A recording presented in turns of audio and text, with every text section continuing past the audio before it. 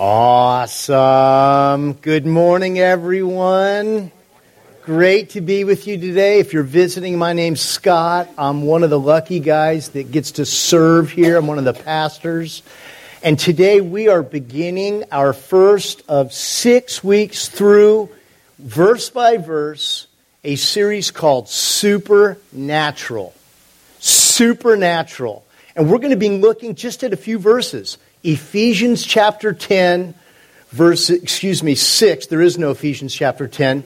Chapter 6, verses 10 through 24. And what you're going to hear all month from us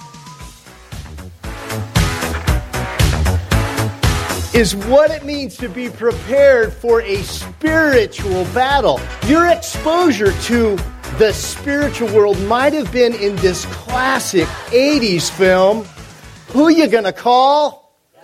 Yes, that's right. When something strange's going on in your neighborhood, you're going to call Ghostbusters. That may be your introduction to the supernatural. Maybe yours was. Do you remember that film, Sixth Sense? How many, honestly, would just be honest with me and said, too much for you, you turned it off, scared you to death? Anybody? I'm serious. Melissa and I saw it together. Stu, yeah, scared me to death. Oh, okay, yeah, that's my point. Neither of us did. I was scared. Scared to death. That kind of stuff creeps me out. Maybe you took the plunge and saw another film called The Exorcist. I don't know what I hope not, because those images, oh my gosh. Whatever. You've had some exposure to the supernatural today or in your lifetime. And how about that supernatural story we heard from our chaplain? What a great story.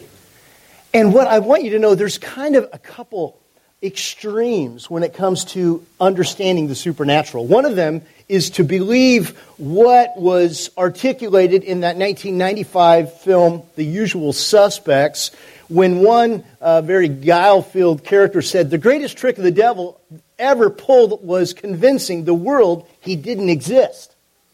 So that's one extreme, okay, that perhaps the devil has accomplished in your life. But I think the place where you want to be when it comes to recognizing the supernatural is listening attentively to the words of God's Son, Jesus Christ, who resurrected from the dead, when he described the supernatural in this way. He said, the thief, that's one of about 15 terms to use to describe the devil. One of about 15. The thief comes only to steal, kill, and destroy. But I came that they might have life and have it to the full. So Jesus himself recognized the supernatural. As a matter of fact, it might be interesting for you to know that when Jesus recruited his disciples, he recruited them for 3 reasons. 1, to preach the gospel with him throughout Israel. 2, to be with him. He wanted just a good hang with his bros. But 3, to cast out demons. Full-time, not part-time, full-time. So Jesus himself engaged the supernatural. And as I read the text from Ephesians 6, 10 through 24 this morning, let me just remind you, everything this author, Paul, wrote, he said he got directly from Jesus. So today you're going to hear content that is from Jesus as it relates to the supernatural. This isn't someone's opinion. This is what Jesus' right-hand worker, the Apostle Paul, was given by the Lord. So you're going to hear from Jesus this morning what it means to find extraordinary strength in everyday battles. And the question we're going to answer this morning is this: what are the 4 errors I must avoid about the battle? What are the 4 errors I must avoid about the battle? So, the overview today, this is where we're going. 4 points: the enemy, the equipment, the empowerment, and the encouragement. You ready? Because what if it's possible you're not recognizing there's an enemy? Or what if you think your real enemy is someone it's not? Here we go. Finally, Be strong in the Lord. Jesus wants you buff in the Lord.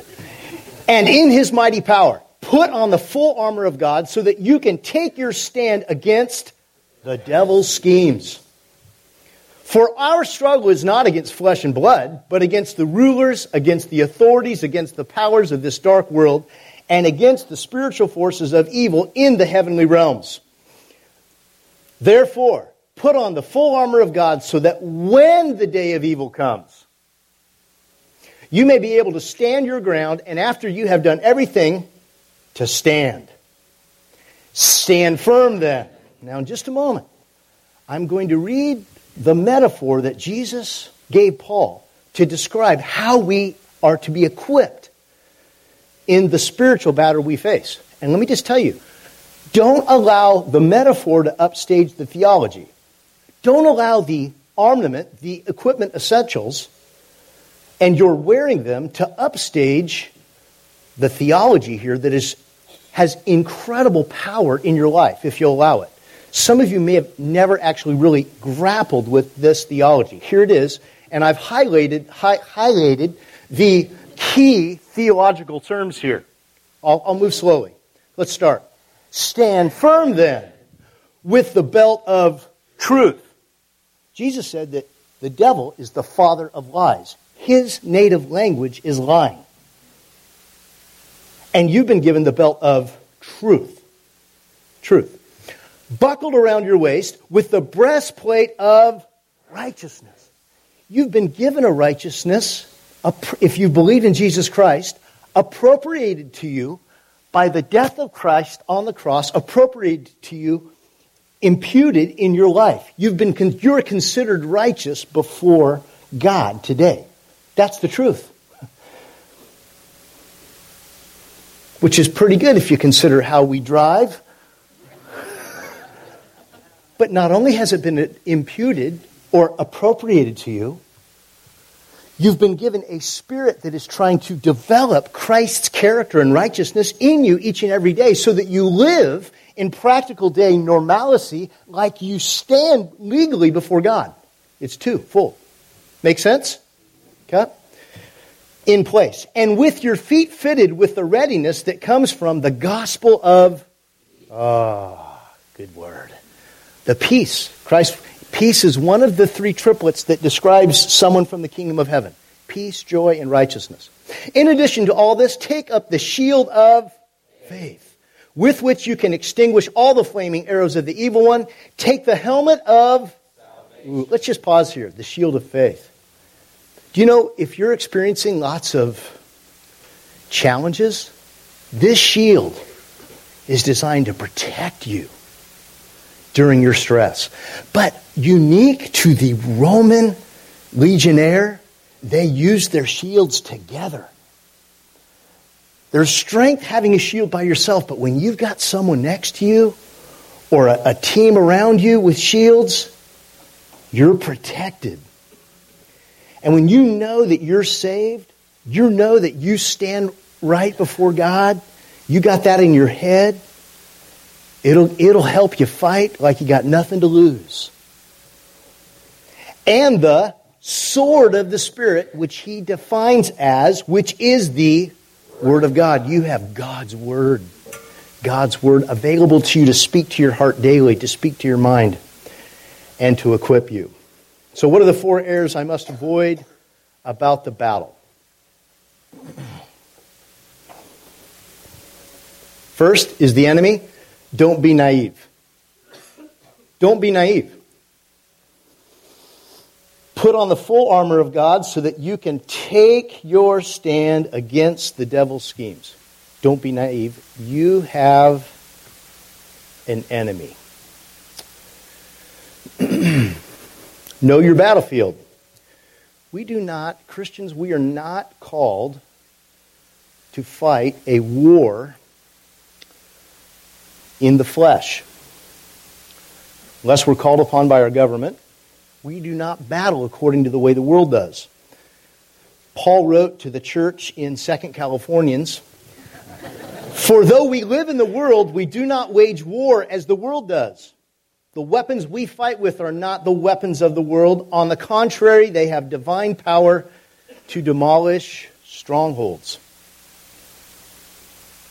Our battle is not against the Republicans. It's not against our president. Sorry to disappoint. Our battle is not against our Speaker of the House. Our battle is not against the Democrats. Our battle is against strongholds like racism, like pornography, like the value of life from the womb to senility, where we have and will all experience. Those are strongholds, like those strongholds of indebtedness that tie families down, that can lead to fragmented homes. The stronghold of keeping families together. These are strongholds that we're fighting for, that we want to see addressed. We don't fight against each other. We love each other. In fact, we're known as for our love. Jesus said, I want you to be known by your love for one another. Turn to your neighbor and said, yeah. Yeah. And say, yeah. Know your battlefield. It's not the flesh. Know your enemy. Your enemy is, there's what we call the unholy trinity. Your enemy is the world, which is the enemy around us. The lust of the eyes, the lust of the flesh, the pride of life. Then there's our own flesh, our own human nature, the enemy within us. Whoever sows to please their flesh from the flesh will reap destruction. Whoever sows to please the Spirit from the Spirit will reap eternal life. We have this battle going on in our hearts that desires the lust of the eyes, the lust of the flesh, the pride of the life, the pride of life. And when Jesus' Spirit comes into us, what's awesome is we don't want to do those things. In fact, sometimes we can't as we grow. Can't do it. How come? Greater is He that's in me than he that's in this world. Even that's he that wars inside of me. And then, of course, there's the devil above us. The enemy above us. Who's a single entity. A single entity. But he's got a lot of demons working for him. Know your victory. Jesus' brother said, submit yourselves to God, resist the devil, and he will flee from you. So you've got great victory opportunity in your battle. Know his tactics. His tactics are to destroy, destruction, temptation, and accusation. He wants to humiliate you. He wants you on Facebook. He wants you humiliated on Natomas Neighborhood or Nextdoor or Twitter or Snapchat or all that stuff. He wants to devour you, deceive you, and discourage you. And interestingly, he's more interested in his schemes than you personally. He prowls around like a roaring lion. And we have those on occasion in Natomas. Can you imagine being out for a morning run that day? Yeah, you cannot outrun that beast. So this is how he works. He works with accusation. He wants to deflate you. He wants to exaggerate God's holiness and let you know you could never have a relationship with Him. He wants to hide the love of God, saying God could never love you. He wants to discourage you and say, you did what? You selfish little piece of. And he wants to say, you're finished. Why don't you just end it? That's him. Why? Because he's a killer. He's a killer. Don't be nice to the devil. Don't be compassionate towards the devil. He's a killer. And the way he'll tempt, whereas the way he'll accuse you is he'll deflate you, but when he wants to tempt you, he'll inflate you. He'll say, hey, dude, you are something else. You're better than everyone here.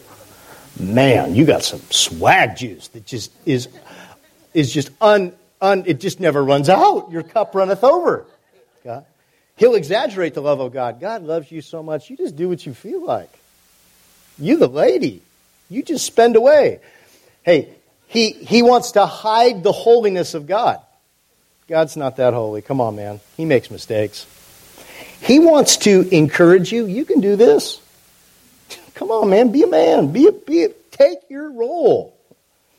Or he'll want to say, you're fine. When you need to repent. When you've got a habit that's becoming an addiction that is owning you. You're a slave. You're not fighting a battle.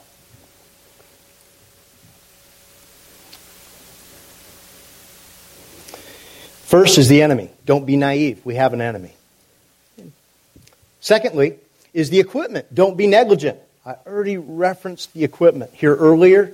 Just in summary, the equipment is described as 2 offensive weapons, shoes and a sword. 3 were considered defensive weapons, breastplate, shield, helmet. Hey, what's the key to a great basketball team? What is it? Or a great football team? Defense. When you go to a Kings game, what do we yell out really loud? Defense. Say it with me. Defense. Defense. Say it with me. Let's act like we're Kings fans. 1, 2, 3. Defense. Defense. Defense. That's what will protect you in the battle we're in. Defense. Protect yourself. Protect yourself. It takes a little extra work to do that. Protect yourself. The essentials are equipment. Don't be negligent. Let me tell you, a military soldier, we have one in Kuwait that I heard about this morning. A military soldier would never dream of going out into the public without his essential equipment on. Let me tell you, SAC PD, while on duty, would never dream of going out into our streets without his or her equipment on. Negligence for us may be an unawareness of the fact that Jesus has provided us equipment to wear each and every day. Our negligence might be that He's equipped us and we don't put our equipment on. Don't be naive. Don't be negligent. Thirdly, don't be neutral. Don't be neutral. Pray in the Spirit on all occasions with all kinds of prayers and requests, and be alert. Always keep on praying in the Lord's presence. We have been given Jesus' Spirit, the Holy Spirit. He's called the Paraclete. He comes alongside us. He's our defender. He's our advocate. He's our comforter. He's our teacher. He leads us. He prompts us. He guides us daily. And the strategy of Jesus is that we're born of the Spirit. We're sealed by the Spirit. We bear fruit by the Spirit. We walk in the Spirit. We use the gifts of the Spirit. We preach in the power of the Spirit. We're led by the Spirit. We're comforted by the Spirit. And we know the fellowship of the Spirit. We pray in the Spirit, and we use the sword of the Spirit. What does it mean to let the Spirit use you? In 1930, King George V was to give the opening address at a special disarmament conference with the speech relayed by radio to the United States. As this broadcast was about to begin, a cable broke in the New York radio station, and more than 1 million listeners were left without sound. A junior mechanic in the station, Harold Vivian, solved the problem by picking up both ends of the cable and allowing 250 volts of electricity to pass through him. Living like that allowed the King's message to get through. When you walk in the Spirit, you're denying your flesh and you're letting the King's message get through you. Vivian, chief control operator, grasped the wires together in his hands to restore the circuit. Leakage of current through his body to the floor shook his arms with spasms, but he held on without a break for 20 minutes until new wires could be connected. The Huntsville Daily Times, January 21st, 1930, the journalist writes, his arms twitching with shocks from electric current, Harold Vivian, a young radio engineer, literally spliced with his body a broken link in the vast hookup and made it possible to listeners in on 59 North American radio stations to hear King George's speech today. I looked for an image of Harold Vivian. I could not find one online. That's what it means to be a servant. You don't need the attention online. You just want to serve and let the Holy Spirit use you. You want to hear from Jesus someday, well done, good and faithful servant. Enter into the rest of my kingdom. That means a willingness to humble yourself, to deny yourself, and let the Spirit work through you. Here, always be reminded that the same grace that saves us is the same grace that gives us energy and encouragement to do the work God's called us to do. And sometimes it's hard. I think one tool you can use for your spiritual warfare is this tool that we use at Adventure. We call this our Adventure accessory to help you fulfill our mission of bringing Jesus hope. Begin each day with prayer. Give Jesus your best 15 minutes of each day. Listen to those around you. Be a great listener who's not always thinking about what he or she wants to say next. Eat together. When you get a chance to be with someone, there's great opportunity for victory when you have a good meal with someone. And here's pretty much a truth for most of the planet. We all eat. And sometimes we skip breakfast. But we can all have lunch or dinner with somebody. Seize the opportunity. Even if you're at a restaurant and it's appropriate, sit next close to someone. When you get a chance, serve someone. Serve them. Put them first. And then, when you've earned the right, share your Jesus story. As we get ready for Easter, April 21st, you know spring's just 17 days away. You know that, right? Spring's coming. Spring's coming. More sunlight. I can't promise that, but I'm hopeful of it. But we want you to start blessing your neighbors, because when you do, they might accept your invitation to come to Easter services here on the 21st of April. And I'm telling you, weird things happen when you pray for your neighbors. Last week, he might be in here this weekend, I prayed for a neighbor I hadn't prayed for in a while. He's never been to church. He showed up. Awesome. I was so excited. Pray for your neighbors. When you pray, Jesus works. He works. It's an offensive weapon you have. Pray, pray, pray. Pray, pray, pray. If the Son of God had to commit to praying daily, who are we to think we can skip our way through the week without ever spending time with Him? Come on. You're not that good. Sorry to deflate you. You're good. You're God's child, but you need to go to your Father and pray regularly. You need Him. You need His strength. The enemy, don't be naive. You have an enemy. The essentials, don't be negligent. You've got a lot of equipment. You wearing your equipment? The empowerment, don't be neutral. Don't be neutral. Commit. Harold Vivian committed. He committed. Lastly, the encouragement, be normal. So Paul has just kind of flown this theological plane like a U-2 reconnaissance jet up at 70,000 feet, showing us in Ephesians the spiritual battle that's going on. He took us up to a very high altitude. And now he's going to bring us down to earth by sending a normal dude to come encourage the believers in Ephesus and that whole region. This letter would have been circulated in the first century. He says this: Tychicus, the dear brother and faithful servant in the Lord, will tell you everything so that you also may know how I am and what I am doing. I am sending him to you for this very purpose, that you may know how we are and that he may encourage you. Paul's able to take something very lofty and bring it down into normal human interaction.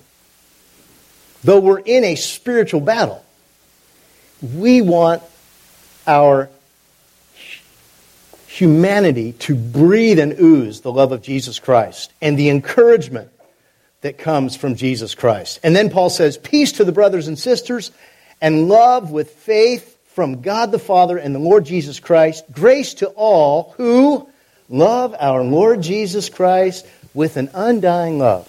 Does that describe you? Listen to this. And the Lord Jesus Christ, grace to all who love our Lord Jesus Christ with an undying love. Does that describe you? Do you love the Lord Jesus? Have you been able to kind of let go of all the religion, all the gook, and hold on to Jesus? I hope you have, because he's the one that wants to live inside of you. Maybe today you make a first-time decision to let Jesus in and help you with the spiritual battle that you're in every day and give you extraordinary strength. On June the 6th, 1944, hundreds of Navy vessels from our allies stormed 3 beaches in France to initiate D-Day. It was the most decisive battle for us to overcome, with all of our allies, the German strongholds that were amazing. And it required the lives of about 30,000. 30,000 are buried in 3 different French-American cemeteries in France. This was D-Day. D-Day is to World War II what the cross is to the Christian life. D-Day was the day we knew we were going to win. We defeated the strongest beachhead required to defeat the Germans. When Christ died for your sins and was buried and resurrected from the dead, the war was won. But in the same way that D-Day was followed by, in the U.S. alone, a couple 100,000 more casualties in the European amphitheater. The Christian life will be followed after the cross with lots of challenges and lots of injuries and lots of casualties. It's hard. We're going to get beat up. Hopefully not physically, but it's possible. I got an email from our missionary in northeastern India this week, Matthew Abbey, who said, pray for our ministry. My wife and I were beat with rods on a Sunday night during the worship service. Let me tell you their ministry. This year, their plans this year, they're holding 750 VBS weeks. I know there's not that many weeks in a year, but they're a church of 100,000. And they're going to show the Jesus film in Bihar to 1,500 times this year. And while they were worshiping, some Hindu radicals went in and beat them. Now, is their fight against the Hindu radicals? No. It's against a stronghold that wants to resist Jesus. That describes what happens after the cross. It's hard. And honestly, fellow brothers and sisters, fellow Sacramentans, fellow Natomans, fellow Californians, we've got to be willing to take some injury for the gospel because we love, not because we're rude, but because we love life. We've got to be willing to take some hits. You know what happened? Less than a year later, May 8th, 1945. Anyone want to say it? VE Day. Victory in Europe. Let me tell you, victory in Europe. It was over. Less than a year after. Those beaches of Germany, those beaches of France, and defeating those incredible German bunkers and strongholds. Victory in Europe. Victory. What is our victory? When's our victory day? I'll tell you when it is. It's Revelation chapter 22. When Jesus himself says this, yes, I am coming soon. And what's your response today? I hope it's this. Read it with me. Amen. Come, Lord Jesus. Are you ready to see him face to face? Are you ready for your body to be transformed? Many of you have asked about my stepdad who passed this week. You know what excites me about him? He fought Parkinson's for 16 years, and he's got a new body now. One time he was in a high school football game, and he caught a reception. The game was being played at the Coliseum in Los Angeles. My guess is he's out playing ball right now. New body, speed. He's got that 4.2, 40 speed. That's VE Day for us. You ready for that day? Here's how I want to end. The thief comes only to steal, kill, and destroy. But I've come. That was really well timed. Thanks for coming to rehearsal Thursday. That worked beautifully. The thief comes only to steal, kill, and destroy. Okay, that's submit therefore to God, resist the devil. Get out of there. Here's the good. I've come that they may have life and have it to the full. I don't know about you, fellow Californians. I want life to the full in this state. I want good living. I can't wait to go up to Tahoe when there's a little less snow. Life to the full comes with Jesus living right here in you. Okay? In your marriage, in your parenting, in your work ethic, in the way you love your neighbors. Today, where are you at? Are you naive? Are you negligent? Are you neutral?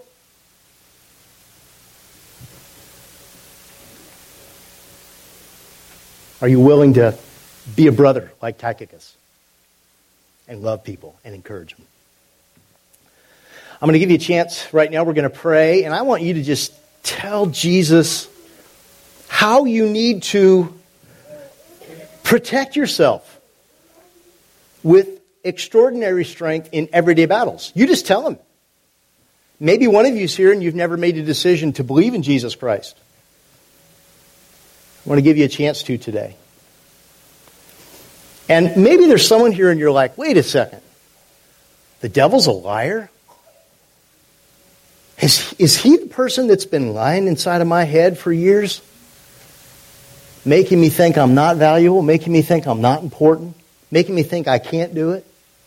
I can answer that question for you. Yes. Maybe you need to ask for truth in your head. Okay?